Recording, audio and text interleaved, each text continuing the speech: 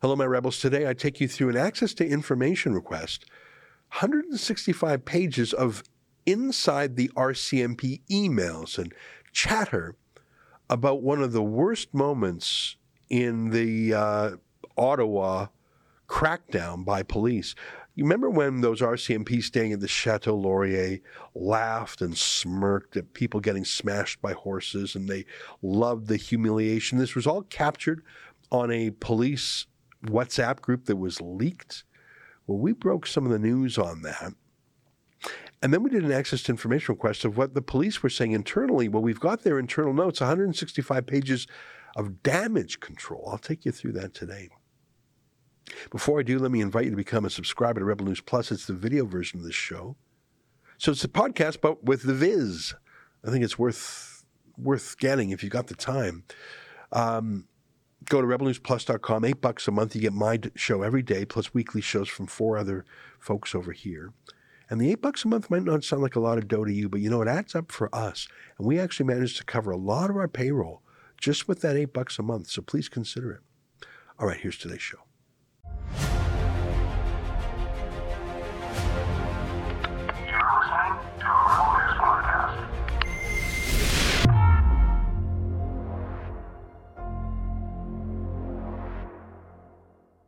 Tonight, exclusive documents showing the RCMP's damage control operation when their riot cops were caught laughing at police brutality against the truckers. It's April 22nd, and this is the Ezra Levant Show.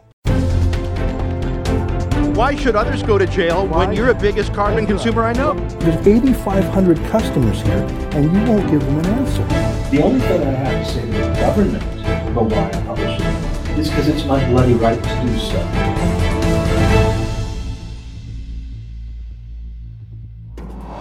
We've got some access to information documents, a Rebel News exclusive. Sheila Gunn Reid broke the story earlier today, and I think it's important enough for me to talk about a second time. It's more than 100 pages of internal RCMP chatter, damage control really, when their officers were caught laughing and mocking peaceful protesters who were stomped on by riot horses. Just absolute cruelty, laughing at the public, dehumanizing the public. Really a gross, gross moment in RCMP history, discrediting the force. So we got access to information documents, and as you know, sometimes if you get important news on a Friday, sometimes it's best to hold that news until the next week, because on a Friday afternoon, people are already starting to think of the weekend. They're not really focused on news and politics. It's one reason why politicians like to release bad news at Friday at 5 p.m., but I said to the team this morning, let's rush this news out today. Even though it's access to information documents, other news organizations may have put in the same access to information request at the same time we did, because it's such an obviously newsworthy story. Let's not wait, I said, because that happened to us once before. And so what we thought was an exclusive document was released to a second news agency on the same day, because they thought of the same question, and we were both answered on the same time. So we don't want to be late. So there I was telling the team, rush to get this out today. But now that I think about it, what a joke that is, because no other news agency is going to cover this. Even if they had these documents given to them, they wouldn't run the story. I mean, maybe our friends at True North would. Because all the big media didn't cover the scandalous story in the first place when it happened. Why would they now cover the story of the internal RCMP cover-up 2 months later? And that's the second half of the story here. The first half is the culture within the RCMP, that they are highly partisan. They're political police now, who will literally do anything their partisan masters tell them to do. They have no compunction enforcing Trudeau's martial law. They love it. They have no problem turning Ottawa into a police state, literally with 100 checkpoints across the city, arresting people for simply walking in the city, arresting peaceful protesters. That's super gross, and that happened. And then they were laughing when their own policing injured people. So if you're not covering that when it happened, why would you cover paperwork about that 2 months later? It was perhaps the worst moment in Canadian civil liberties history, certainly the worst since the 1970s War Measures Act. That was more than 50 years ago. I think it's perhaps the worst ever.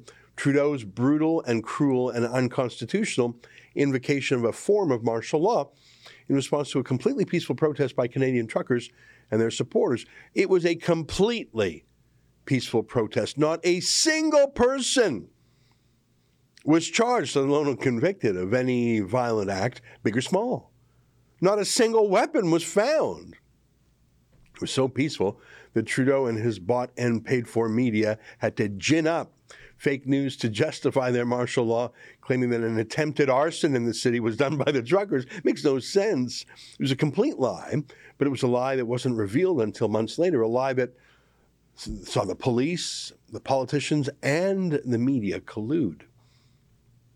But back to the original story, police brutality, just shocking. I mean, I hate to show you this again, but they literally shot our reporter Alexa in the leg. What are you doing? Hold him! No, stop it! Stop! Keep him! Stop it!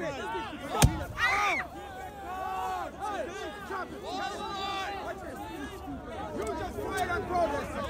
You just fight on protesters! Oh!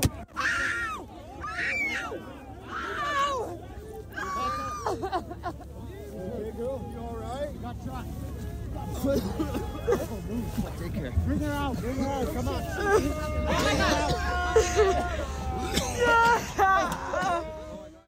Just atrocious. So the police shot our journalists. We're suing them.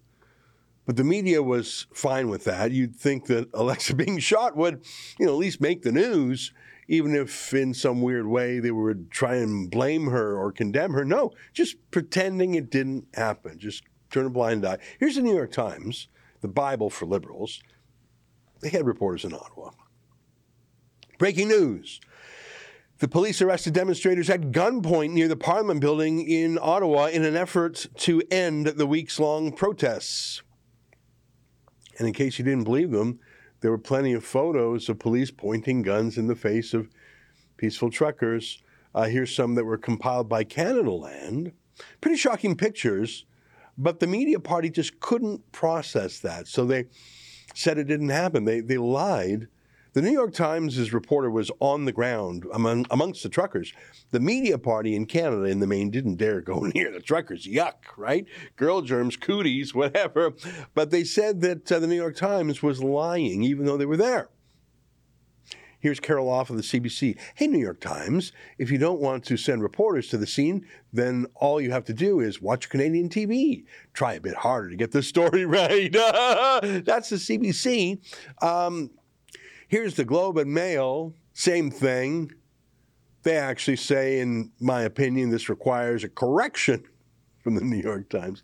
On what basis do they assert that people were arrested at gunpoint?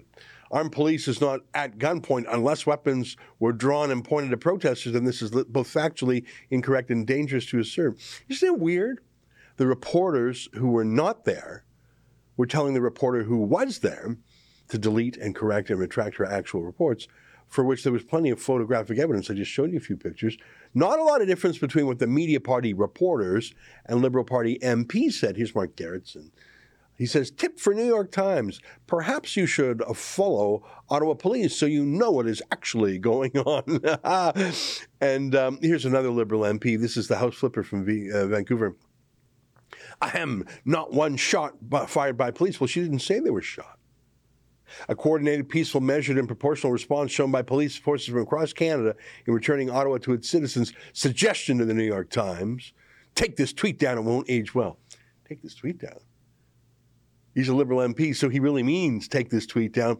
He means for the tweet to be taken down, and if it's not taken down willingly, well, his government's plans are to force Twitter to take tweets down that they don't like in 24 hours or less, or pay massive fines. It's weird to see police and politicians and rival media all using identical language and speaking as a team, as a we, first person plural, because they are a team. They're all on the same payroll, for one thing. It's weird that they're all demanding that a truth teller shut up. It's weird that they're a team about it, but it's notable that the truth teller was foreign, someone who didn't take cash from Trudeau's media bailout and someone who doesn't have to suck up to Liberal MPs for their job. I think that's telling. It's so funny, though, that, we've all seen the photographs of the guns drawn at the truckers, and yet all those Liberal MPs and all those other reporters, their lies are still up there. But back to today's Access to Information story, our exclusive. Remember, the police went full Vladimir Putin, seizing bank accounts of political enemies, riot police arresting peaceful protesters. I mean, seriously, the kind of things we condemn Putin for doing, Trudeau did with the full support of the Canadian media party. But this moment here was just shocking. Remember this? Oh, come on through. Come on through. What is happening here? Wow. What is this lady doing? Trampling. Trampling horses. Trampling. Stop it. Stop it. What? Oh my God. They just trampled this lady. They just trampled that lady. They just fully trampled that lady. They just fully trampled that lady. There's the lady. There's the lady that was trampled. That's incredible to see, to stomp on, to ride your horse right into civilians like that, including someone in a wheelchair. I think the person was a wheelchair or a walker, had to be rushed to the hospital. Just shocking. There was violence at the protests from the police. There were guns at the protest from the police. There were blockades by the police. There was a violation of human rights by the police.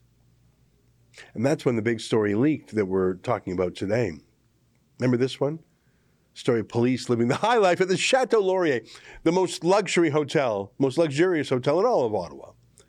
And so these cops were there, and they'd set up this WhatsApp chat group showing them living the high life of the Chateau Laurier. But amongst their bragging about how high off the hog they were living because of taxpayers, they were laughing at that lady who was stomped on by the horse, knocked over, bragging about how much pain they wanted to inflict on peaceful protesters, laughing at the protesters and talking about what they do to them. So abusive, so gross. And that's where our Access to Information document comes in. This was a national scandal, an international scandal, actually. I did a thread of tweets on the subject that was seen almost 5 million times a couple months ago. It was so atrocious, people were shocked. No one could defend it. No one tried.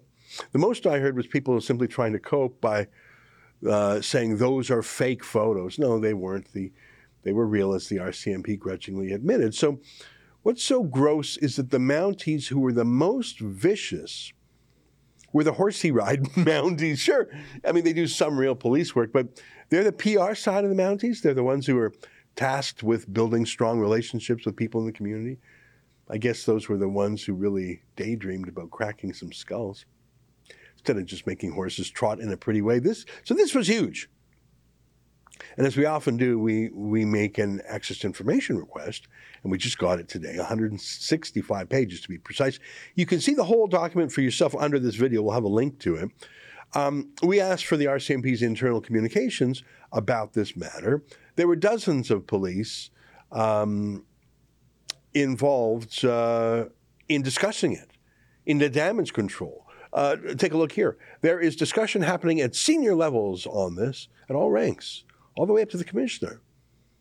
They were all involved. Boy, they had a lot to say, 165 pages, but none of it was about how the police who engaged in abusive conduct and then condoned abusive conduct, none of it was about how stomping or shooting peaceful protesters was un-Canadian or contrary to the Mounties' traditions or even their laws and rules. None of it was even just about how evil it was for the police to rejoice in the pain and suffering of peaceful citizens who were brutalized. There's not a word about that. See for yourself. If you read the 165 pages, you'll see that they cared about only one thing: covering it up.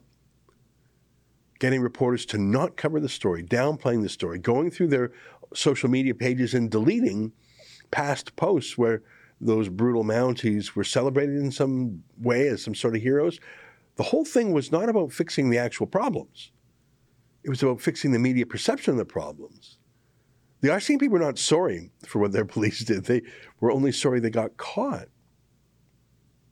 You can see here, for example, that they were riveted, obviously, obsessed with tracking what we at Rebel News were reporting on this subject. It's a bit creepy how much police resources are spent tracking Rebel News and me in particular. No wonder they shot Alexa. They hate us. They saw her close. They pulled the trigger. They're obsessed with us, just like Trudeau is. They know they're supposed to track us. They're supposed to do what their boss says. But look at the damage control. Their first move was to pull down photos of those particular dirty cops from any RCMP websites so people couldn't learn more about the bad apples in the force. They were literally purging names of the cruel cops. I'm talking about the ones who were laughing about hurting people. They were just pulling down any time they championed these people. Even this, take a look at this. What do people impacted by mental illness look like? Like all of us. Mental health affects us all. Join the conversation. They even ordered their social media team to delete a Bell Let's Talk mental health video because you can see there was one Mountie in the video there who engaged in this cruelty. If he had mental health issues, I feel bad for him and I wish him well. But if he's delighting in cruelty and cheering on police brutality and torture, maybe he's still got a few psychological issues left. Maybe deleting a video for bad PR isn't enough. Maybe he should be assessed on whether his personality and temperament are indeed a fit for the RCMP. You're giving that guy a gun? Yeah, not so sure about the wisdom of that, mate. But look at this. The spin doctor specifically wanted to cut out any suggestion of investigations of the officers involved from any of their statements. Stop and think about that. I've been talking about PR and spin and cover-ups, and I suppose that's what communications staff do. But what about the actual problem here?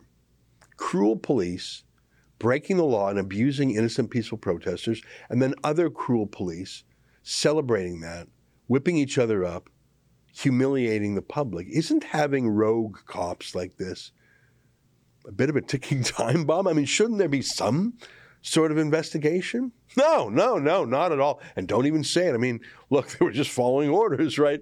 They were just, well, frankly, they weren't saying anything that Justin Trudeau hadn't already said, right? I mean, should the police even tolerate these people? Oui, on va s'en sortir de cette pandémie par la vaccination. Puis on en connaît tous des gens qui sont en train d'hésiter un petit peu. On va continuer d'essayer de les convaincre. Mais il y a aussi des gens qui sont farouchement opposés à la vaccination. Qui sont extrémistes. Qui croient pas dans la science, qui sont souvent misogynes, souvent racistes aussi. C'est un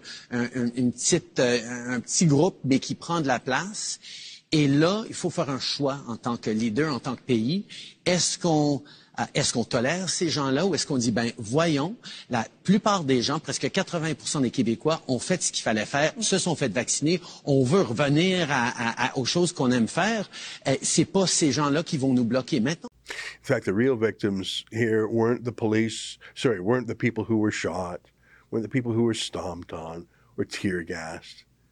You see, the real victims here were the police themselves. They're the victims. 12 of the police said that they were, quote, feeling threatened, paranoid, and demonstrating anxiety-like symptomology because their cruelty was exposed to the public. Okay, I get it. So you stomp on people, you shoot people, you gas people, then as a crew, you hang out at the Chateau Laurier and you laugh at people, you mock them, you threaten them some more. And when this is revealed to the public, when this is leaked at how cruel you are, you pose as the victims? You're the ones who need protection? Protection from whom? The unarmed peaceful protesters? You're the anxious ones? You know, maybe they really are mentally unstable and should be put on leave. If you lack the courage to investigate and prosecute these cops, well, how about play their game? I mean, if they really are unstable and anxious now, put them on some sort of long-term health leave. Whatever it takes to get these thugs out of the force. I mean, people, you have no idea how bad it was for these cops. Oh, my God. For example, there was a Facebook page with insults. How dare the public respond with insults on Facebook? Can we get that censored? Now, there was one cop that they all thought should be investigated. The dirty rat who snitched on them and leaked these photos. This could suggest that a member of this chat is sending screenshots to. They want to know who's blowing the whistle. He should be punished, not the cruel ones, the one who blew the whistle. Now, the media team of the RCMP don't care about anything other than mopping this mess up. As they said, it's super bad. Now, let me pause for a moment. Is any of this news? Is anything in this access to information document news? Well, I sure think so. They say it's nuts. Maybe it is. Watching the RCMP race to delete any trace of their cops who cheered on police brutality, but refusing to investigate those same people, their obsession with the Rebel News. I think that's a story. But it's the secondary story. The main story is what happened in the first place 2 months ago. But that's what all these documents are reacting to. That's what they're chattering about. The main story is the police abuses in Ottawa, and then the police celebrating the abuses in the Chateau Laurier. That's the scariest part of this access to information document. 165 pages of media scans and damage control. And you know what is clear to me? The mainstream media is nowhere to be found. Not one story on the CBC. To this day, I checked. To this day, the CBC has never done a story on that RCMP WhatsApp group cheering on police brutality from the luxury of the Chateau Laurier. The CBC hates cops most of the time. They love finding sexism or racism or violence in the police. They hate police brutality, except when it's in the service of Justin Trudeau and against those awful, awful truckers. Then the CBC likes police brutality. So not a single story by the CBC about that RCMP WhatsApp group.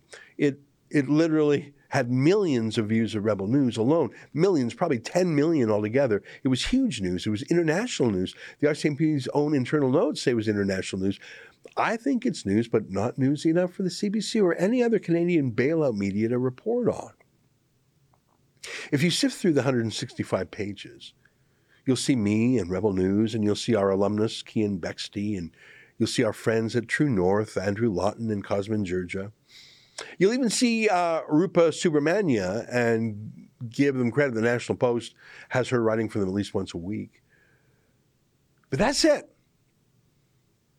The only mainstream media item I noticed in the 165 pages was CTV complaining about how the media were being treated by the truckers and demanding that the RCMP investigate the truckers. That's the only role CTV had. So if it were not for the independent media, this story would have gone nowhere. No one would have heard about it. Would have been as if it didn't happen. There was one inquiry by a mainstream journalist, an anti-trucker, sort of emotional extremist named Justin Ling, who is occasionally published in newspapers as a freelancer. So he saw these horrific leaked WhatsApp pictures. But look at this. This was shut down overnight by an immediate reply to Justin Ling. Thanks, Camille. What? That's all it took? A quick and flattering phone call to Justin Ling to make him feel important and listened to? And he was happy to drop the story in return? He covered the story all right, covered it with a pillow until it stopped breathing. They would have shut this story down completely if it were only up to the media party. Trudeau's media, the bailout media, the official narrative media. I mean, the pesky New York Times reporting on the armed raids on truckers, and they were furious. And we and True North and a few others broke the cartel of silence here. You can read the entire Access to Information document on our website. You know, it's funny. This morning I told the team, let's get this out quick before anyone else does. Yeah, no one else will. They're on the other side. They're on the other team. They're on the government team. Now do you see why Trudeau is so obsessed with censoring it? Stay with us for more.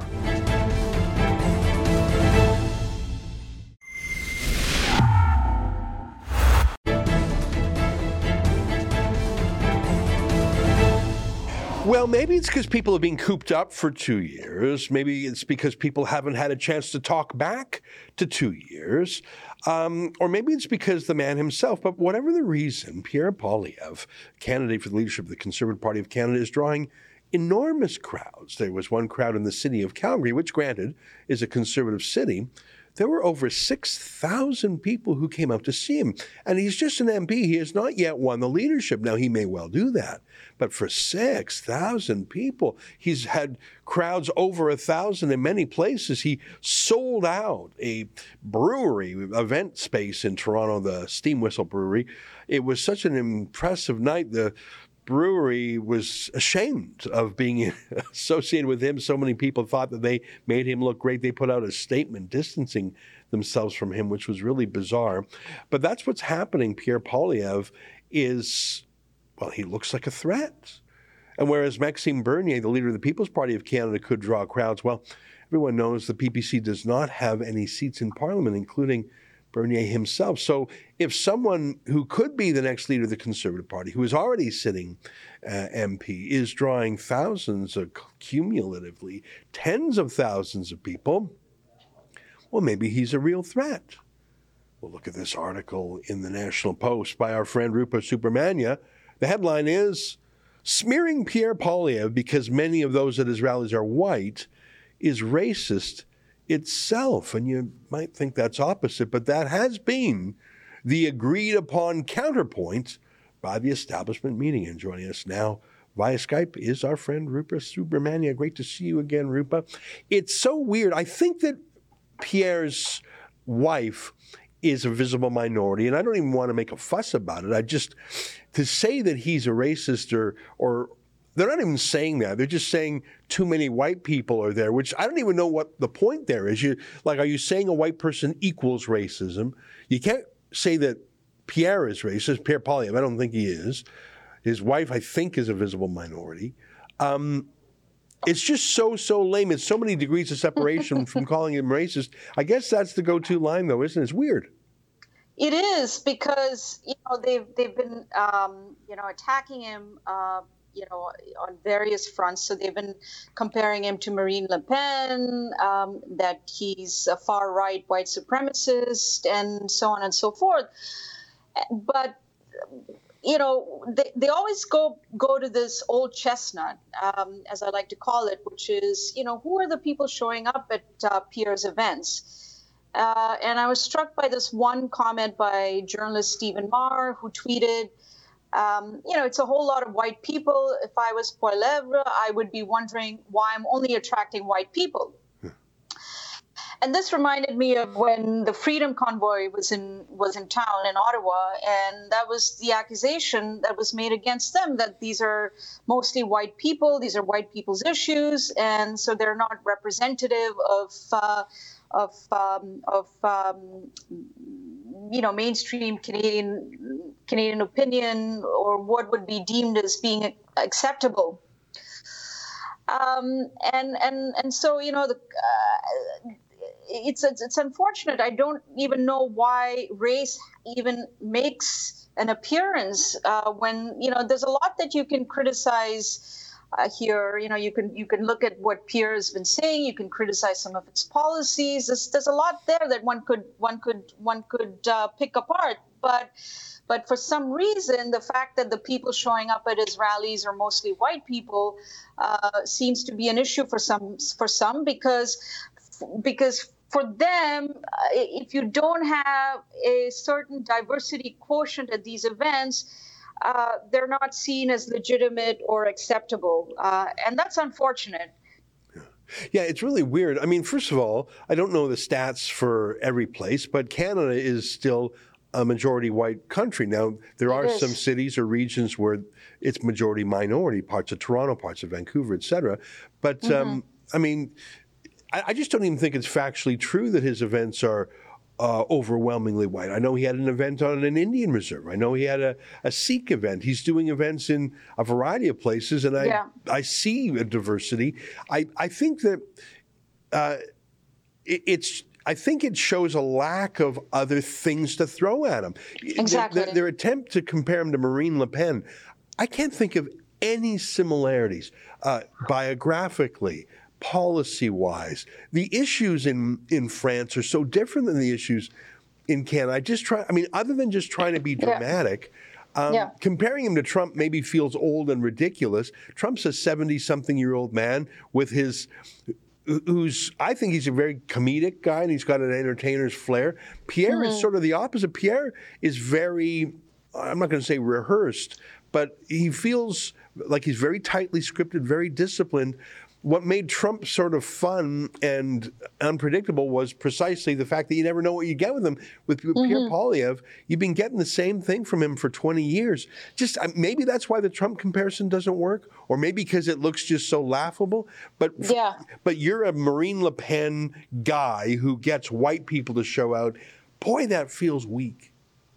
It does, and that really speaks to the fact that they really have nothing substantial to say, really, because it's reaching at this point, and absolutely, 70% of this country is white, and let's face it, a lot of people that live in semi-urban and rural parts of Canada are mostly white.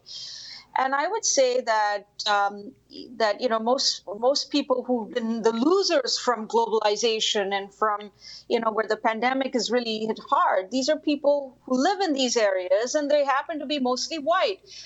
So if they're showing up at his events because something, because what he's saying resonates with them, what is the crime in that? Yeah. Why is it such a big deal?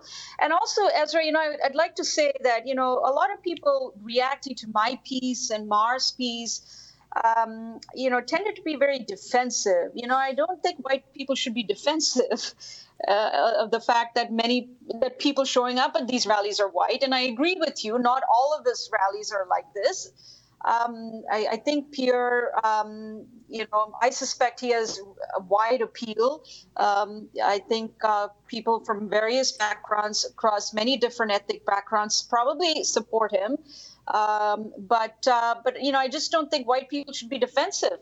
Yeah. I mean, I'm just thinking of one of the fun events that Pierre Poilievre did was he was at a falafel restaurant. And he made a purchase using Bitcoin, and it was an Arab-owned restaurant, which large Arab community in the greater Ottawa area, and it was just sort of fun and natural, and they weren't emphasizing any ethnicity. The emphasis was actually on this really cool Bitcoin app that lets you buy food in a restaurant with Bitcoin, and I don't know, I didn't emphasize in my mind that it was an Arab restaurant. I thought, well, that's a Bitcoin thing. I just don't think that Pierre is animated by issues of race and culture as much. He's more an economics guy, a finance guy. He does have something to say about housing prices. Yeah. And I think that is driven in part by immigration. But he's never really, he's always been on the dollars and cents side of things. And I think so he's, there are some more cultural warriors folks who might be a little more divisive. I just haven't, and I've been following Pierre Poilievre for 20 years. I just don't, that's just not him. I mean, Jason Kenney was a real cultural warrior, and there are some in the party who are. I just don't think Pierre Poilievre is. I think they're workshopping, they're trying out attack angles. Stephen Marr is famous for that. So far, they haven't found one yet. Yeah, see, what does it matter what color the people are, who are coming to his rallies? That's the fundamental, that's my question. Why does that matter to you? And I think there's this peculiar affirmative action idea that something is only acceptable, something is only legitimate in Canada if minorities are overrepresented. But here's the thing, our system doesn't work that way. Our system is one person, one vote. And it doesn't matter what the color of that person is, what their ethnicity is, what they had for breakfast. It just doesn't matter. And I think Pierre is, he knows what he's doing. He has to maximize his odds of winning. That's how these leadership campaigns work. And honestly, this fixation on race, it's a kind of woke apartheid, where we have to parse the demographic makeup of people showing up at these events to see if the support is legitimate. Yeah. And it's also a bit weird coming from Stephen Marr, who's so white he's pink. I mean, a lot of these critics, if you look at the board of directors of half the media companies, and again, I don't have a problem with white people. I think I'm white, or I don't know if Jews are considered white, but like if you're going to make that an issue, it's typically people who themselves, if they were really adamant in minority representation, they would have to quit because they're typically liberal white men. I don't know. I think part of it is that white people, straight people, people who don't tick some box for affirmative action, I think some of them are just sort of getting a little tired of being demonized for no reason at all, because they're not racist. They've done nothing wrong. It's like Rex Murphy. When he defended Canada, he said, sure, there's problems, but no country in the world is more bend over backwards-ish, multiculturalism, immigration. And the rage directed at him for saying these things, like it's a little crazy. And I think the reason that was a popular column for Rex is because of a lot of white guys and older white guys said, yeah, I have no beef with minorities, and why are you saying I'm a racist? And I'm sort of sick of, I don't want to be superior to anyone, but neither do I want to be demonized. And I think that it's a sign that wokeness is overplayed its hand. I don't know. I think it's interesting. It'll be fascinating to see if Pierre really does pull ahead as the front runner.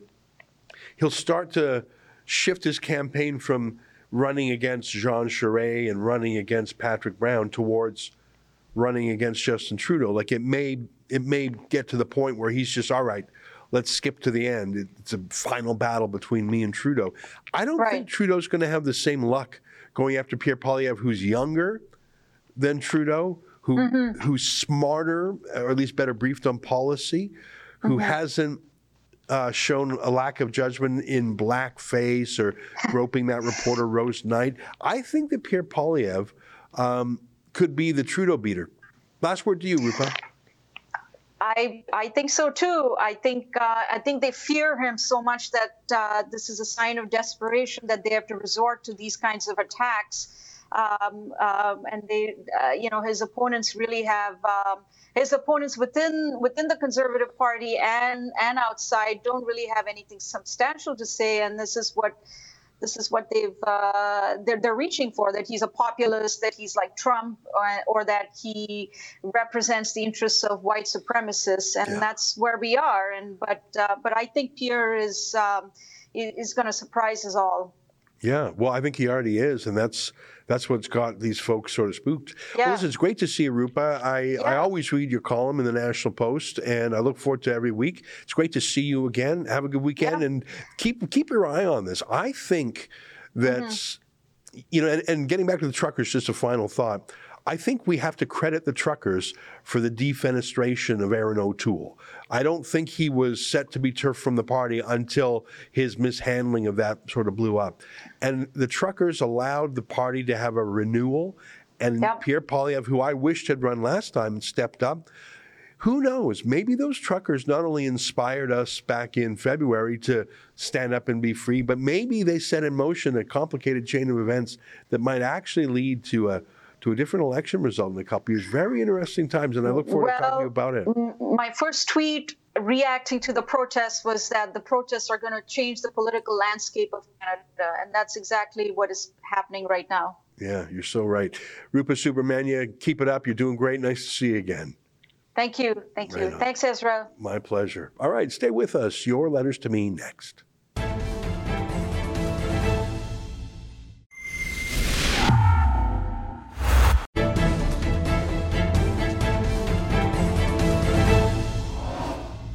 Hey, welcome back. Your mail to me. Ghetto Trout 2011 says, I'm kind of blown away that Microsoft is taking any stance on this. The only fiscally responsible option to respond to this would be to shut off Canada entirely. That's a terrifying thought. Well, I got to tell you, I just skimmed the surface, scratched the surface in that document. And I haven't checked our website, but I think we posted the whole thing online. TikTok, Pinterest, Facebook, Google, YouTube, like every big social media company and some little ones had some very thoughtful and very well-researched and well-expressed responses. Lots of professors did too. Lots of legal aid organizations, including some that have been hibernating the last 2 years. You even had racial minority groups saying, hey, this could hurt us because of this. I mean, for example, let me give you an example. And you can agree with it or not, but I'm going to give you an example of an objector there was a lobby group for prostitutes, a sex work something group, I forget the name of it, and they said that this kind of preemptive takedown could target our people if they're talking about sexuality or whatever. And the National Council of Canadian Muslims, I don't have a lot of time for them, but they were saying that this could target them as, if it's overbroad, targeting them as terrorists. And then there were other groups. There was a black advocacy group. And one of the arguments was, there's some offensive words, like the N-word. That can be one of the most hurtful, hateful words around. But if it's used in another way, including by a black person, it can actually be sort of empowering and taking the word back. Same thing with a lot of gay words. It can be used as an epithet against a gay person, or it could be used like to come up with massive algorithms to ban certain words. It's dystopian, it's anti-free, but these groups I've just mentioned, they're saying this is going to hurt us. You're claiming you're going to help us, but your new anti-hate speech algorithms that have to be resolved in 24 hours, they're going to silence us. And it's true. Whatever your thoughts are on the different groups I've just listed, they're all against this censorship because they just think it's the dumbest thing they ever heard. It's really a remarkable document. And to see TikTok and Microsoft and Google and Twitter, I mean, TikTok was a little bit weak, but there was some amazing stuff in there. And I think it's quite remarkable that the government tried to hide these because it's so overwhelmingly negative. And they said, we had some criticism. No. You were scorched. Yeah, if you have time, look through the document. A Dragon Girl says, you are not boring us whatsoever. Thank you for showing us the reactions to Trudeau's ridiculous proposed legislation and antics. Thank you. And I knew I wasn't boring, but the thing is, how much of a lawyer's letter do you want to read? I just wanted to show you how interesting it was to see companies that I don't have a lot of time for these companies. I think many of them are monopolistic. Many of them are woke. But Twitter's especially, that was a bold, bold letter. And I think Twitter knows that it is the one that Trudeau hates the most. I think it actually is the freest of the social media. And I credit Jack Dorsey for that. And look, if Elon Musk takes it over, it'll be even freer. Rob Charters says, funny, the mosque down the street was open 24/7 with lines up 2 blocks every day during the entire pandemic. Never saw the police show up. Well, I confirmed with Sheila that this church hunter-killer squad that Jason Kenney set up only went to churches. Didn't go to mosques or Jewish synagogues or Sikh temples. Just went to churches. That's so weird, especially given that Jason Kenney himself used to be such a Christian rights activist. It's crazy. What a week for news, eh? I'm sure next week will be even busier. That's it for now, but let me leave you with our video of the day by Lincoln J., who asked folks on the street, should Canada drop vaccine mandates for air travel? And Torontonians react to him. Until Monday, we'll keep watching our videos. We don't stop on the weekends. I just take a break on my show, but we keep pumping out the vids. I'll see you on Monday. Until then, on behalf of all of us here at Rebel World Headquarters, to you at home, good night. Keep fighting for freedom, and here's Lincoln's vid.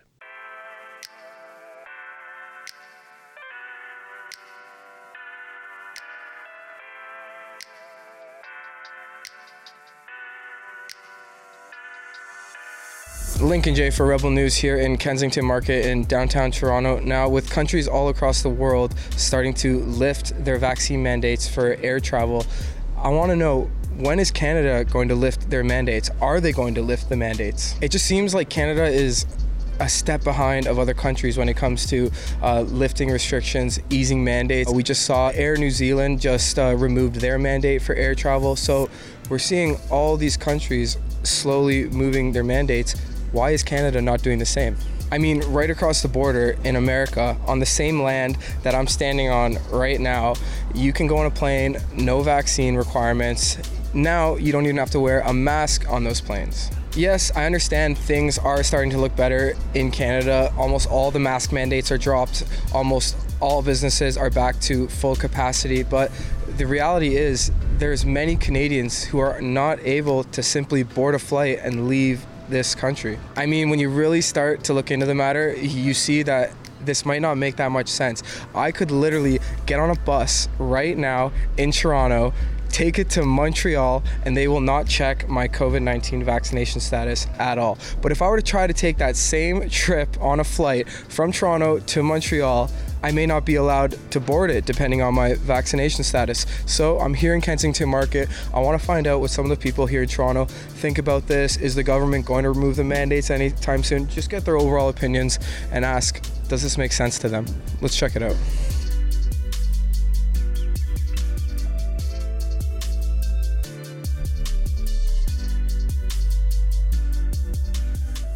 So right now you need two doses to get on, two vaccine doses to get on a plane, right? Do you think the Canadian federal government has any plans to lift that? What are your thoughts on that situation? I don't think they have any plans to lift that, and I think COVID is still a very real concern, and I think that we're still in a very precarious situation. So I don't really think that the government has any plans to ease those mandates, and as it stands, requiring 2 COVID vaccines has been proven to, reduce the effects of the COVID virus in a lot of cases. I think they do eventually. They're going to feel the pressure and they're going to lift it. Yeah. Well, it's not going to change anytime soon, I think. They want to just give us a bit of freedom, and then so that people just get all excited, and then soon it's going to just get back to mess, I don't think it's coming anytime soon. I think it's maybe going to be 6 months to another year until this turns into an endemic, not a pandemic. So I think it's going to be like that for a while. Knowing Canada, it's one of the strictest country with regard to the COVID laws, and I don't think they're going to actually ease the restrictions that quick. I don't know, but I do think that they might remove it soon, especially because I think the travel regulations have been changing quite quickly. I definitely think it's a little taste of freedom, but what's the state right now? Can you travel if you're not vaxxed? No, you can't, right? So, I don't know. I want to be hopeful. Is it realistic? I don't know. Hopefully they have plans to scrap that shit, because I pair fuck with that, But the government, Why do you think that other countries are dealing with COVID in other ways? They're kind of moving past it. The U.S. just dropped their mask mandate, so you don't need a vaccine or a mask to get on a plane. Why is Canada taking a different approach? Healthcare system is very different down in the States than it is here. Honestly, I'm trying not to think about it too much. I just hope that we can make some better decisions, and ultimately I think it's all of our faults because we got to vote better authorities into, I'm not an anarchist by any means. I just think we have to vote better decision makers into Parliament. I can't tell you. I think that there are political, we have an election coming up, which I think holds a lot of weight. Personally, I think masks should be allowed on planes, or the mask mandate should still be in effect on planes. But I can't tell you. I have no idea, actually, but I think it's a different style of governance. And also, I don't know. I think Canadians, or the Canadian government, is just so strict with laws and don't see the other point of view of it. I have decided to not keep up with the news because it's no longer my interest. Because it's been wishy-washy, right? When your source of information is not reliable, then it becomes difficult to keep track of what they're saying. The King government is just an entity, and there is something much deeper behind that. So I think they are just wording certain things from other entities that are actually the decisions makers. Trudeau has major stock investments in the vax, so that's the simple answer. I don't really know, as long as I have my fucking vaccines, I'm good, If other people don't want to fucking take their vaccines, it's their fucking problem, If you want to travel, take the fucking vaccines. Otherwise, shut the fuck up. So why are you able to go? So right now you can get on a bus in Toronto to Montreal, no vaccines, packed bus. But if you were trying to go on a flight, right, from Toronto to Montreal, same thing, packed, you need vaccines to go on the flight. Yeah. But if it was really dangerous like that, how come you're allowed to go on the bus, spread the virus, but you can't go on the flight? You know? Right? Why is it like that? Yeah, it's stupid, They have these fucking, contradictory or contradictory, or how you say? Contradictions, right? Yeah, all these fucking contradictions that doesn't fucking make sense. And at the end you have to fucking follow the rules. The system is all about that shit, right? So you don't want to get in trouble, just do what the fuck they are saying. Are you in favor of continuing the vaccine mandate for travel? Do you think it's an effective method? Yes, I do. How come? Because you're limiting people coming in that are possibly bringing in, COVID. So how come right now you could get on a bus from Toronto to Montreal, you can get on a bus, right? But if you were to try and go on a plane, you have to have a vaccine. But if the point is to stop the spread, if it's dangerous to get on a plane without a vaccine, why are they allowing human beings to pack buses that are unvaccinated, but they can't go on a plane and do that? Does that make sense? No, it doesn't make sense. No, I agree. It doesn't make sense. But same with the subway, too. I was on the subway yesterday. It's packed in there. And I'm right up against other people. My response to that is that there should be some level of requirement to do the same on a bus, because if we're supposed to be trying to curtail the spread of this virus and it has been out of control, then we should be willing to take more steps to do that. There's blatant hypocrisy in some of these decisions, and even with the streetcars being packed, masks are on, masks are off. It's very confusing, and it's frankly hypocritical when there's one thing's okay and one thing's not. Even the bars you'll go to are packed and full of people. No, I think it's very difficult to make sense of a lot of the stuff that's going on right now, and I try not to think about it too much. Just wake up, try and be grateful, and like I said, make better decisions when we're voting people into power. That makes no sense to me. So I'm glad you're asking these questions so that someone can make sense of this. Yo, I think that there's a money scheme behind all of this shit. When they have the certain arrangements and the way they set this stage up, I feel like the upper class people, them get to keep their private jets and private yachts and shit, There's nothing else to say. It's it makes no sense. Me coming, I'm permanent resident, but I could just travel if I want to, and not having any vaccine because I'm a French citizen, and then come back as a Canadian resident, and they cannot refuse any of that. Do you personally think it's an effective method? What are your thoughts? Absolutely not. I'd love to see it lifted. I'd love to go travel and not have to worry about the nonsense. I think other countries are handling it in a much better manner.